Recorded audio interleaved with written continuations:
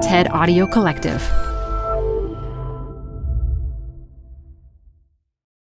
This episode is brought to you by Progressive Insurance. Whether you love true crime or comedy, celebrity interviews or news, you call the shots on what's in your podcast queue. And guess what? Now you can call them on your auto insurance too with the Name Your Price tool from Progressive. It works just the way it sounds. You tell Progressive how much you want to pay for car insurance, and they'll show you coverage options that fit your budget. Get your quote today at Progressive.com to join the over 28 million drivers who trust Progressive. Progressive Casualty Insurance Company and Affiliates. Price and coverage match limited by state law. Hi, I'm Debbie Millman. Canva is great for designing visual content for work, no matter what industry or department you work in. Nail your next presentation with Canva Presentations. Start with a professionally designed template and use it as a springboard for your design. It's a serious time saver. Time to present but can't be there in person? Enter Canva Talking Presentations. Record yourself presenting and add your talking head to your slides so your audience can watch your perfected presentation anywhere, anytime. Start designing today at canva.com. Designed for work.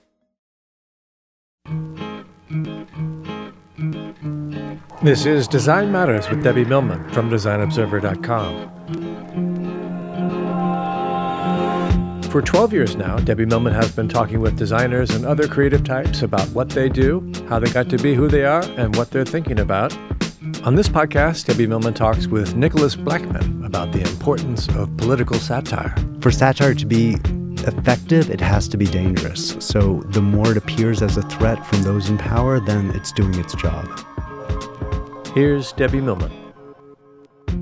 Nicholas Blechman is an illustrator and designer. He's also an art director, and he's had some really plum jobs in recent years. He was the art director of the New York Times Book Review and also art director of the Times' op-ed page. He's currently the creative director at The New Yorker. His own eye-catching illustrations have appeared frequently in those and many other publications. He's the author of several children's books, and he's also taught design here at the School of Visual Arts, where he joins me now to talk about his art and his career. Nicholas Blechman, welcome to Design Matters. Thank you so much, Debbie. Nicholas, I understand that your favorite books growing up were the Tintin series, and even now you reread them. What is it about the series that you find so fascinating? I don't know if it's the stories themselves. Of course, you're familiar with the stories after you've read them a number of times, but just the way they're drawn, I think they're so clean and graphic. And so is it more about the style of the illustration as opposed to the story? Actually, if you do an examination, if you look at the story and how the story is crafted and the sequence of panels, it's almost like an action thriller. It's really well done.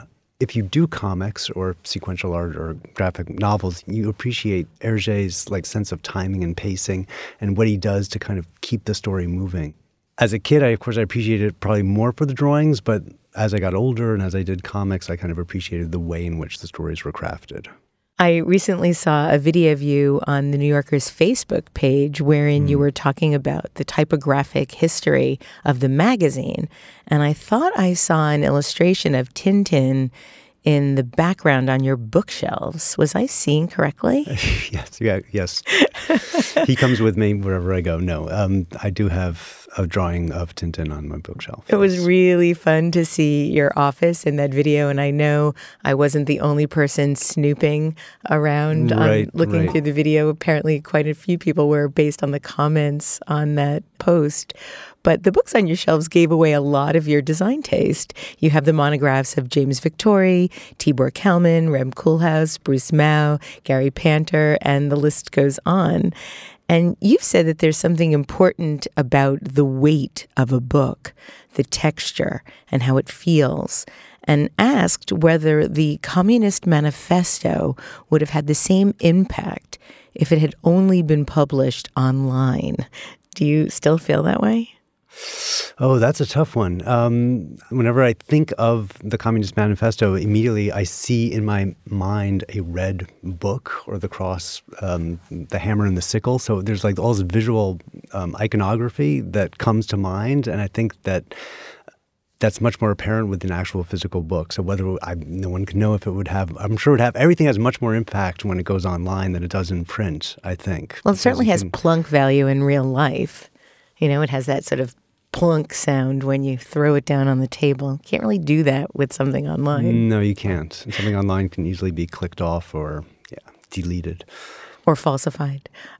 You are a native New Yorker, and I believe you grew up on the Upper West Side. Is that correct? Yes, it is. Stephen Heller wrote an article about you describing how when you were a little boy, you were always drawing. And as a 4-year-old, you made a picture book about ships. And you didn't just draw a picture of a ship when you were 4. You made an entire book of ships when you were 4. So talk about that process. Talk about that experience. 4 years old, making your own books. I knew you'd be going back in time. I didn't know you'd go quite that far back. And I have no idea how Stephen Heller came across this little booklet of ships. But it sounds great. We have our ways, Steve and I. If I could only do a book of ships now. I'd always loved boats and I always loved drawing. And there's something about sequence, telling a story, narrative that I've always loved. And I love the idea, the physicality of it, of stitching it together. I remember using needle and thread for a book and thinking to myself, wow, you can actually use needle and thread to put a book together? You don't happen to still have that, do you? No, I don't. But the idea of I guess as a book, it just had a certain kind of magic quality. It was more than just a drawing. I have this visual of you as a little boy and imagining you do this, and it's really charming. Your father is the legendary R.O. Blechman, the illustrator, animator, children's book author, graphic novelist, and editorial cartoonist. And his work has been the subject of many museum retrospectives, and he is a member of the Art Directors Hall of Fame. Yet I read that when you were growing up, initially, you were oblivious to his fame, and this was despite the fact that he was the artist of the then famous, viral, I guess you could say, back then, Alka-Seltzer Talking Stomach. And so when did you first realize how important he was? Seeing his work on the cover of the New Yorker magazine, it all comes full circle. I remember seeing a cover he had done of a bunch of skyscrapers of the island of the city of Manhattan, and it was during the oil crisis in the 70s, and there was no power, or there was a concern about where we'd get our oil. And he did windmills on all of the skyscrapers. And I remember seeing that and understanding then what it meant to be a cartoonist or what a cartoonist did. And then I remember going to a gallery opening on the Upper East Side for a series of drawings they did for Olivetti for the catalog with a bunch of rats. It was like a rat race. And that was like my kind of like another memory I have of seeing my father and his work in the context of the outside world and thinking, okay, there's something to this, to being a cartoonist, to his work. But the Alka-Seltzer thread I didn't come across until much, much later.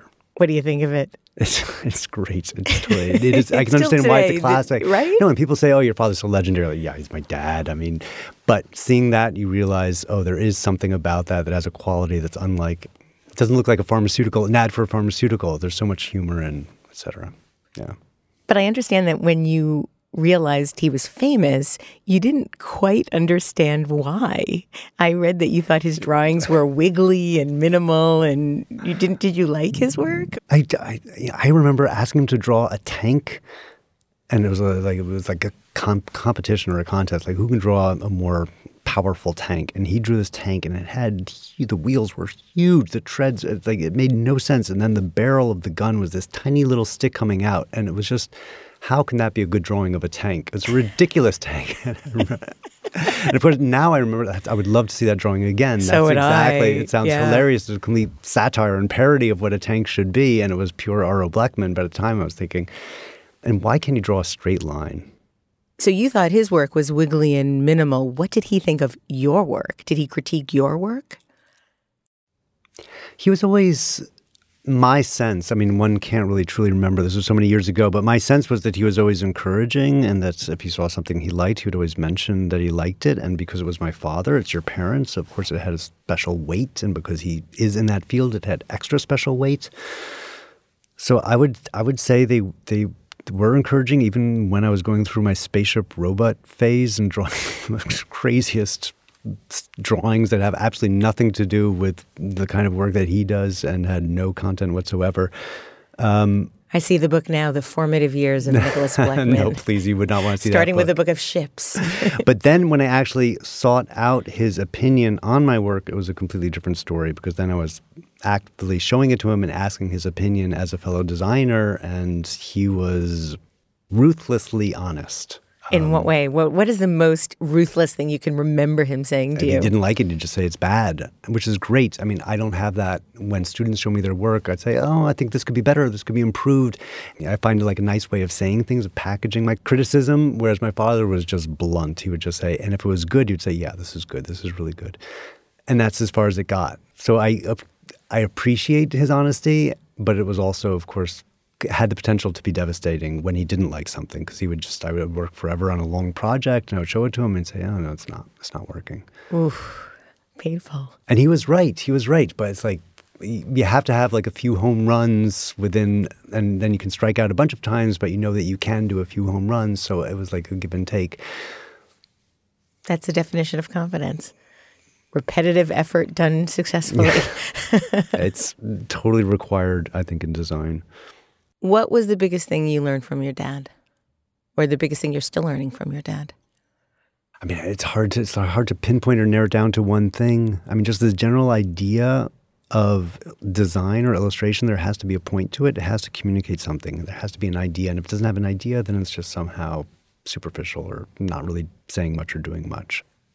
Your father said this in an interview. I tended to work late hours away from home, and there never was any of my artwork in the apartment. So my not being around Nicholas might have given him the psychological space to become his own artist. Do you think that that's true? I think that's a really good point, and I think that is absolutely true.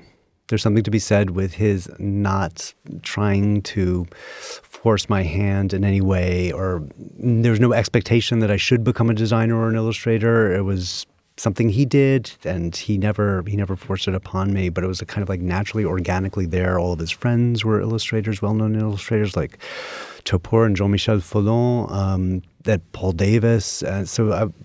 It was always there for me to see, and if I wanted to access it, I could access it. And coming back home and reading a Tintin to me was as far as it got in terms of his saying, influencing me with illustration and design, I think. You just talked about the work that you were exposed to. I know that you were first made aware of artists and cartoonists like Art Spiegelman and Francois Mouly, Raw Magazine, as you were growing up. How much of an influence were those particular artists to you? Massive. I mean, I remember it was just at that point where you begin to start really taking illustration or drawing seriously as a career, and my idea of a comic had been Donald Duck or Tintin, but then my father came back home with maybe not the first issue of Raw, but maybe the third or fourth issue, and it was electric. It was amazing.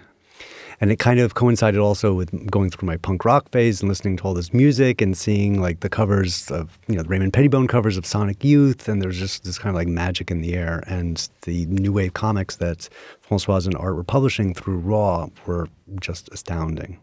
You and your dad, you didn't go to art school or design school. You both went to Oberlin College. What did you study when you were in school, Nicholas? I was a liberal arts major. I think it was a combination of studio art and art history. I think he majored in English, I believe. Yeah, I mean, I would have probably gone to art school, but he was adamant that there was no point in going to art school. Here I am talking at SVA. And because he didn't go to art school and always was kind of dismissive of design school, then I thought, I'll just get a traditional liberal arts education. And Oberlin seemed to be a very open school. It had a great art museum.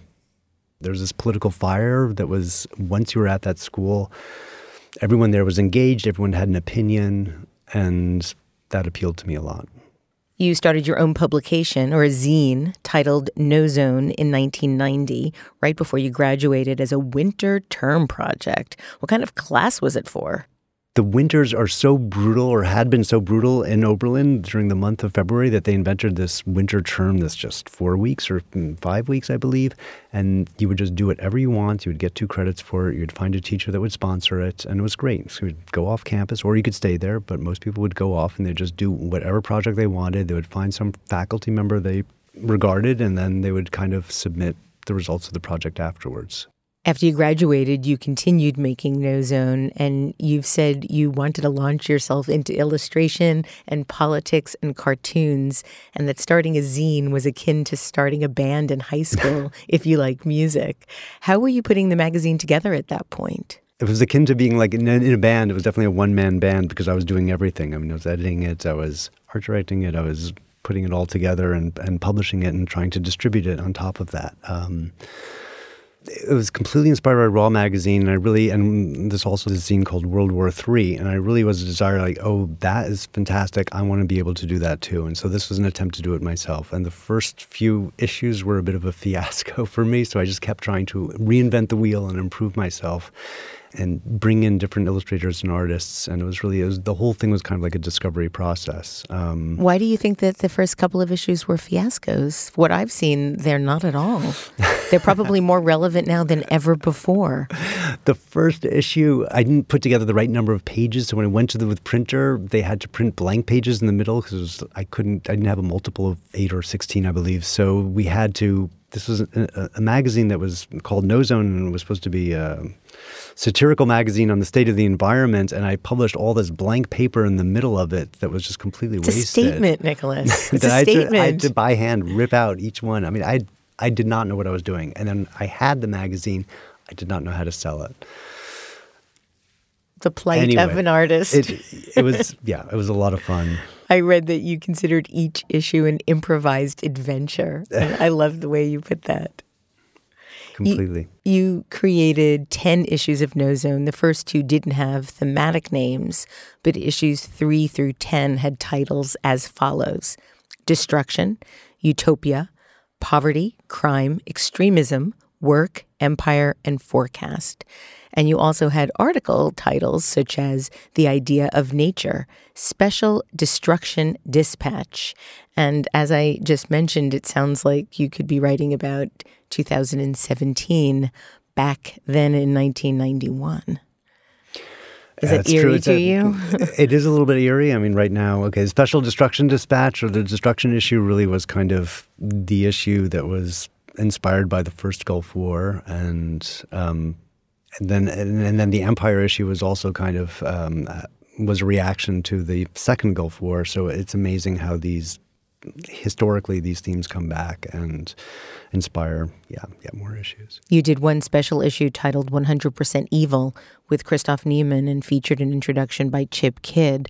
What made you decide to create a magazine or a zine called 100% Evil? That actually wasn't a zine. That was a little artist. Really a book, it was like right? a little artist project between Christoph and myself. We decided we would launch a publishing venture called 100%. And the idea was he would do a bunch of drawings, I would do a bunch of drawings, then we'd publish it together under a theme. And each edition would be a different percent. So there'd be one issue would be 12%, one issue would be 23%. And then when we had all the editions together, it would equal up to 100%, and then it would stop publishing.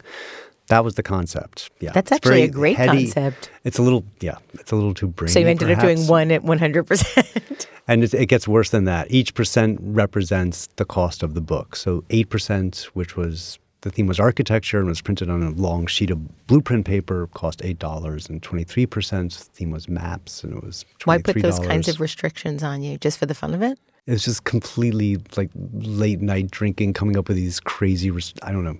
I do love restrictions, though, and I do love like having some sort of system or logic. So I think that's what appealed to us. So like self-torture. Completely masochistic, right? No, why can't you just like go out and make the book? You want it to be freedom. No, freedom. You want it to be like a little bit special, or you want to find some sort of reason for it to exist, I suppose. How did you fund the publications? So those were published by Princeton Architectural Press. Well, No Zone, the last 2 issues were as well, right? Yes, exactly. And Empire and Forecast. Yes. What made you decide to work with the commercial publisher just for the distribution and them paying for everything? Or Because to actually put a magazine together, it costs so much to print it, to ship it, to distribute it, to follow up with all the stores and distributors to get the money back. And it becomes just about business. It becomes just about how can I pull this off economically without losing so much money. And with a publisher, you just package it all together, hand it off to the publisher, and they take care of the distribution. So you were included in the Cooper Hewitt Design Triennial in 2006, but haven't published a new issue of No Zone since 2008.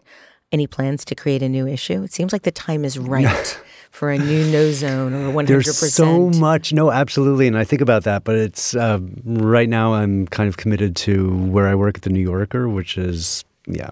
Yeah. While you were putting No Zone together, you also had your own agency, which you called Knickerbocker. Why that particular name? It all goes back to my father because I didn't want to. I had a pen name called Knickerbocker. That was my pen name, my nom de plume for when I was doing No Zone because my father is R.O. Blechman. So I thought I just wanted to do it anonymously to prove myself. And in so many punk rock bands, they have names that are made up names like Sid Vicious. So I was like, okay, I'm not going to be Nicholas Blechman. I'm going to be Knickerbocker. And Knickerbocker to me, that seemed like a true New York old school name that I could just had something seem slightly humorous. And so I just kind of adopted that. While you were on your own, you worked for publishers including HarperCollins, Little Brown, Penguin, and Simon & Schuster. And at one point you stated, if it's not on paper, it's not a book. Do you still feel that way? No. I mean, the definition of what a book is, I mean, so much can be, obviously published digitally that can be a book that doesn't have to be on paper. But there is something to be said of, like, once it goes to offset and the amount of energy and commitment for it to be published as a book gives it another kind of layer of reality. Somehow it has more meaning, perhaps. You said this about your own illustrations. There's always a story to my work, or I base a sketch on a particular idea. I like to take a familiar visual stereotype and build a variation around it. This variation allows me to make the reader think and put my message across at the same time. Nicholas, do you feel like you are able to put your message across in the same way when you're doing self-generated work or commissioned work? Do you have a similar approach? I think that's the trick with not with self-generated work so much as with a commission, is to try to preserve a sense of your own personality or your own design sense or your own voice. I mean, I feel like the strongest design illustration, there's definitely like a sense of authorship. And where do you think that authorship comes from? Is that just the innate talent of the illustrator? Because certainly some people, you look at an illustration and you're like, okay, Christoph Niemann, Chris Ware. You just see it. And then others, you're not so sure. You might guess, you might look, you might be right, you might be wrong. Barry Blitz, another person. You never mistake his work for someone else's or somebody else's for his. How important is that? I think it's crucial. I think that's what one strives for, at least I certainly strive for in illustration and design, is to have some sort of voice or some sort of personality. And I think it's certainly what my father had. I mean, I feel like all the great master illustrators and designers, Ed Sorel, Seymour Quast, they all, like even in design, Paul Scher, they have a strong visual way of thinking. Do you think it's a way of thinking, or do you think that it's a visual style? I think it's a way, I like to think it's a way of thinking. It maybe that takes its form as a style, like it becomes a style. But I think it's with Christoph and certainly with Barry Blitt and with a lot of these designers, it's almost like a worldview, I would like to think. Mm-hmm. It's a way of seeing the world, but that can be dangerous and it can be stifling. So it's like a fine line between, you don't want to do everything to fit your own personal brand. You also want to be able to break out of that as much as possible. And I think Christoph is very good at completely changing styles, or he changes medium in order to change styles, but you can still, there's after still a while, a wit there, yeah. I understand why it would be stifling. Why would it be dangerous? I think because it could become redundant, or it could become tired, or there's always a sense of like, how do I stay fresh and relevant? And so you want to reinvent yourself as much as possible. So it's important not to fall back upon certain tropes. Self-generated work seems to be more and more important now for illustrators and designers to first get their name out. there was a time when your name was made over developing a body of work that was commissioned. And now there seems to be quite a lot more work. Even No Zone was a completely self-generated effort. Do you think that it's important now for designers and illustrators to work this way? I would encourage it. I think it's very difficult to be able to generate your own work, and I think it's a great exercise, and I think that there should be room and space in school to do that. And I think true artists are always passionate about something. They always have to be. It's in their lifeblood to be creative, so I think it's normal for them to be making things. But they're excellent illustrators who don't have sketchbooks, who don't draw for themselves, who only draw when somebody calls or emails them and gives them a contract, and that has to be done for a certain amount of money. And that always astounded me, too. It's like, wow, you are so professional. Wow. That's so foreign to me. Yes. While working on No Zone, you also began working with the New York Times. How did your tenure with the Times come about? What was your first job there? I was brought in by Stephen Heller. It all comes back to Stephen Heller. He was one of the first people, he saw my ship's book. No, I'm kidding. Right out of school, I went to him with my portfolio, which was literally just a bunch of silkscreen prints falling out of a large, clumsy black portfolio. And he gave me my first illustration there. And then I went off and I did No Zone magazine. And each time I would finish an issue, literally off the press, the first one would go straight to Stephen Heller at the New York Times. And he would, more often than not, he would include it in one of his anthologies, or he'd always write a note back, or he somehow always kind of like considered it. I know he saw it and appreciated it. And at some point, the art director for the op-ed page was going on vacation and they needed a replacement. Steve Heller said, well, why don't we just see what would happen if we brought Nicholas in? So I came in when Jarrell Krause went on vacation. And then subsequently, when Jarrell Krause would be sick, so I would be the replacement art director. Right. Exactly. And that was maybe like 1995, so I was quite young at the time. 1997 was when you became the art director. When I was hired. And so, yes, because of what you do yourself, because of the projects, because of No Zone, it led to this gig at the Times completely by accident. You developed the award-winning Op Art feature. You created this event that now occurs in the newspaper. It's a space for artists and cartoonists to contribute their own observations, independent of any article. Talk about how you made that happen. It changed the newspaper. At some point I met with Arthur Sulzberger, and he just asked me, is there anything that you would like to do to the op-ed page that is different that you can think of? And I said, well, it'd be great if the illustration on the page wasn't contingent, wasn't based on an article. If an illustrator or cartoonist could just say something and it could be a self-contained message, independent of the articles. And he said, it sounds like a great idea. Why don't you do that? And so then I went downstairs and I remember talking to the editor at the time, Katie Roberts, and I suggested this idea and she thought it was okay. And then I asked Tibor Kalman to do something, and that's kind of how it was launched. So Tibor did the first one. The first one was Tibor. And what was it? It was a package of cigarettes that had absolutely no branding on it whatsoever. Of course. Perfect. So, and the title was Losing Their Cool. So it's like you take cigarettes and you just strip it of everything. And his concept was this pure Helvetica cigarette no one would ever want to buy because it would have no appeal. It would look completely generic. And since then, the op art section has been alive and well and changing people's perspectives ever since. Congratulations on making a difference that very few people get a chance to do, to make that kind of an impact in one of the greatest newspapers of our time, of any time. Yes, no, it's astonishing that it had that much longevity, and I really give credit to the many great different art directors who've been at the op-ed page who've been able to use it, because the format is there, but it's in the hands of the art director where you can actually use it the most. I understand that you once asked Paul Rand to do a piece on the National Endowment of the Arts, and his solution was to tear up the letters NEA, and you were unsure about the idea, and you asked your dad what he thought, and his advice was just make sure Paul Rand signs it. The first piece that Paul Rand sent me, and I'm still astounded that I actually called Paul Rand off to do an illustration. I sent him a piece and it was about the NEA, and he sent me back a clown. He faxed it, and I did not understand why. he sent me a clown. And I called him up and I said, I don't get it. And he said, oh, it's a joke. The whole thing is a joke. The NEA is a joke. And I think it was at the time in which Helms was trying to shut down the NEA for Robert Mapplethorpe. And he just thought, that's all just a joke. I said, oh, gee, do you have any other ideas? And he said, well, how much time do I have? And I said, well, you have about an hour. And he said, well, in that amount of time, the only thing I can think of is to tear up the letters NEA. And I remember thinking, okay, I'll get back to you. And I remember thinking, now, just tearing up the letters of NEA, that's too easy. Anybody can do that. But that was like a great moment when my father could just say, yes, let him do that.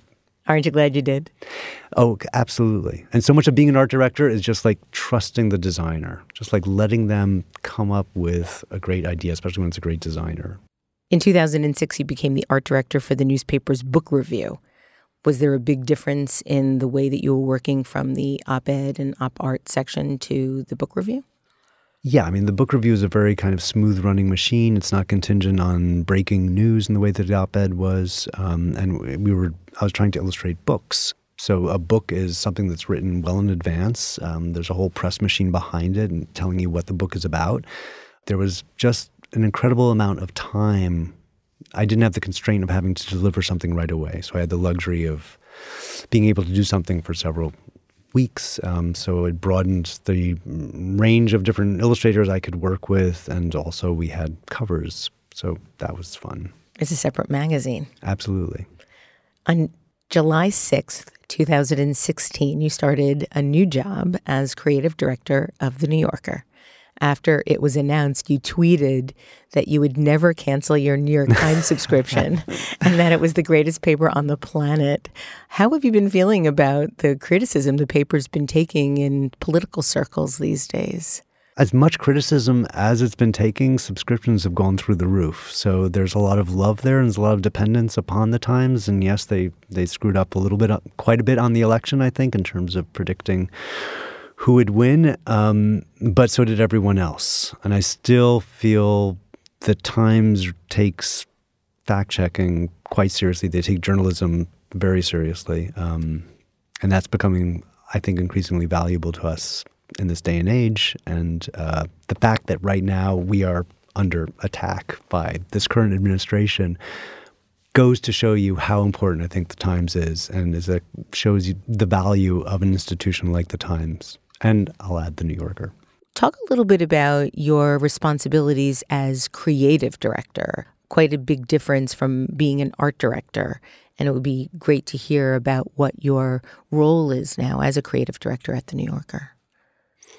Yeah, I mean, it's really tricky right now. I mean, it is extremely different from what I was doing at the book review, which was mostly just commissioning illustration and design. I mean, at the New Yorker, as a creative director, I'm kind of responsible for the overall, wherever the New Yorker appears, I kind of want to make sure that it looks like the magazine, like the New Yorker, and that it looks as good as it possibly can. And it's complicated because everything we do now gets spread across so many different platforms, and we enter into so many different partnerships with different media organizations, and each one uses it in a slightly different way. Sounds like you're a brand manager, Nicholas. Well, there's a bit of that. And what does the New Yorker look like on Google News, or what does it look like on Blendle, or what does it look like in all our various digital apps and on the websites, et cetera? Do you have a hand in any of the cover designs? I know that's primarily Francois That's exclusively Francois. So talk about the illustrations on the inside of the magazine. Do you have involvement in the kind of work that we're seeing coming out of the magazine now? Yes. So I work with a number of art directors and designers, and we commission all the illustration for the inside. And then we have a team of photo editors. And so we're looking at all of that. You've said this about choosing illustrations via initial sketches. It's so subjective. There are no rules. I used to think that there was one that was better than all of them out there. I just have to find it. And then the more you talk to other people, they tell you that they like that one or that one or that one. How do you know what to pick? You know, I've been doing it for so many years. At a certain point, you just know. There's one that just it fits the piece. It just feels a little more interesting than the other sketches, and it's just kind of it speaks to you in a way, and so that's usually, it's experience. Historically, The New Yorker has had an extremely strict design code. Have you been able to influence it at all? Yeah, I've been tightening it up. I'm the design cop. Well, actually, I read that you said that part of your job as a creative director of The New Yorker is to be a policeman and ensure that rules are observed in order to preserve the integrity of the brand. So it is a magazine that comes with a lot of rules, and I think they're terrific. The temptation is to redesign, and I think there's a cult of redesign right now, and I think that works for some publications, not for other publications. And I think the core readership of The New Yorker loves The New Yorker for the degree to which it doesn't change. It has a kind of like timeless quality. And I think the design is beautiful. It's like it's a very unique combination of Caslon with funny little cartoons, with little italic Caslon captions, little spot illustrations, and extraordinary writing. How influenced are you by The New Yorker's legacy? Do you fear that you have a certain level at which you have to perform, and are you worried about being able to do that issue after issue? No, I mean, that's the challenge. That's why I love The New Yorker, is because it is very quick, fast-paced, and it's a weekly, and so you're constantly renewing, and the lineup, the schedule is constantly changing, and the news is shifting too, so it's all these factors kind of keep the magazine fresh. And I think it's important, though, we have very strict rules to try to use art and photography and illustration and design that's as fresh as possible and as hip and contemporary. There's that tension between a typeface that was designed in 1926 with like some cutting-edge funky illustration from some British illustrator. For anybody that geeks out about the typography in The New Yorker, I highly encourage you to look at Nicholas's video on the New Yorker Facebook page, because it goes into detail like you wouldn't believe about the typography and the origins of the ligatures of the O's and so forth. It's wonderful. Let's talk about satire a bit, Nicholas. It seems that satire has become quite dangerous in this day and age. Do you worry that this art form will become more and more censored or life-threatening? Yeah, I mean, there is that concern. I mean, ever since Bannon has called media the opposition, I mean, who would have ever expected that? And the degree to which Trump gets riled up and upset by Saturday Night Live skits, I mean, what would Saturday Night Live be without those skits? We need them. That's why Saturday Night Live exists in my mind. No, absolutely. I couldn't agree more. So yes, satire, I think for satire to be effective, it has to be dangerous. So the more it appears as a threat from those in power, then it's doing its job. What do you say to people that fight back with the notion that satire is not politically correct, or that satire can be bullying? Because we're hearing a lot of that lately, and I'm still not quite sure how to respond when people declare this type of censorship on what really amounts to free speech.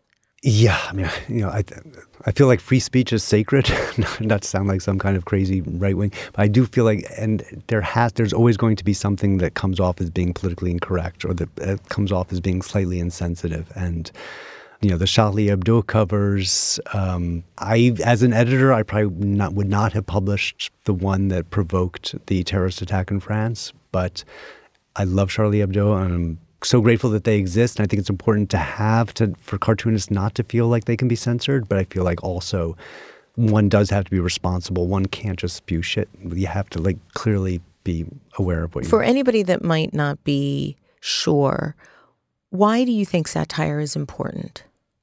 Life would be so boring without satire. I mean, we just need satire. We need to be able to ridicule and to be ridiculed. And behind satire, there's always an intelligent point. It's not just making fun for the sake of making fun. There's usually some sort of witty point behind it. And so it's just another form of communication. In a video interview in the summer of 2016 with Slant Magazine, you were asked what you hope to achieve at The New Yorker, and you said to come back in 6 months to find out. Well, it's been about 8 months since then. So can you talk about what you're prioritizing? What is the Nicholas Blechman stamp that we should expect to be seeing, or that we are starting to see? Oh, that's a tough one. I mean, there was definitely we did like a small refresh on the design of the magazine itself and the goings on about town page, on the cartoons page on the back. So it's a lot of like very small kind of finesses. We're using the traditional urban typeface, but it's a different cut of the typeface. So again, lots of small micro adjustments, I would say, and I'm trying to combine that with very strong and powerful illustration. And I feel like the illustration is in a really good place right now, and I really look forward to unleashing lots of caricatures with this new administration.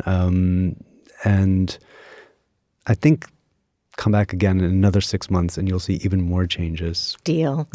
Nicholas, thank you so much for being on Design Matters today. It's really been a pleasure to talk to you about all of the amazing things you've been doing. Thank you so much. It's been lovely to be here. To learn more about Nicholas Blechman, head on over to his website, nicholasblechman.com, or pick up your weekly issue of The New Yorker. This is the 12th year I've been doing Design Matters, and I'd like to thank you for listening. And remember, we can talk about making a difference, we can make a difference, or we can do both. I'm Debbie Millman, and I look forward to talking with you again soon. Design Matters with Debbie Millman is recorded at the Masters in Branding Studio at the School of Visual Arts in New York City. It is produced by Curtis Fox Productions with technical assistance by Mark Dudlick. The show is published exclusively by DesignObserver.com. You can subscribe to this free podcast in the iTunes Store.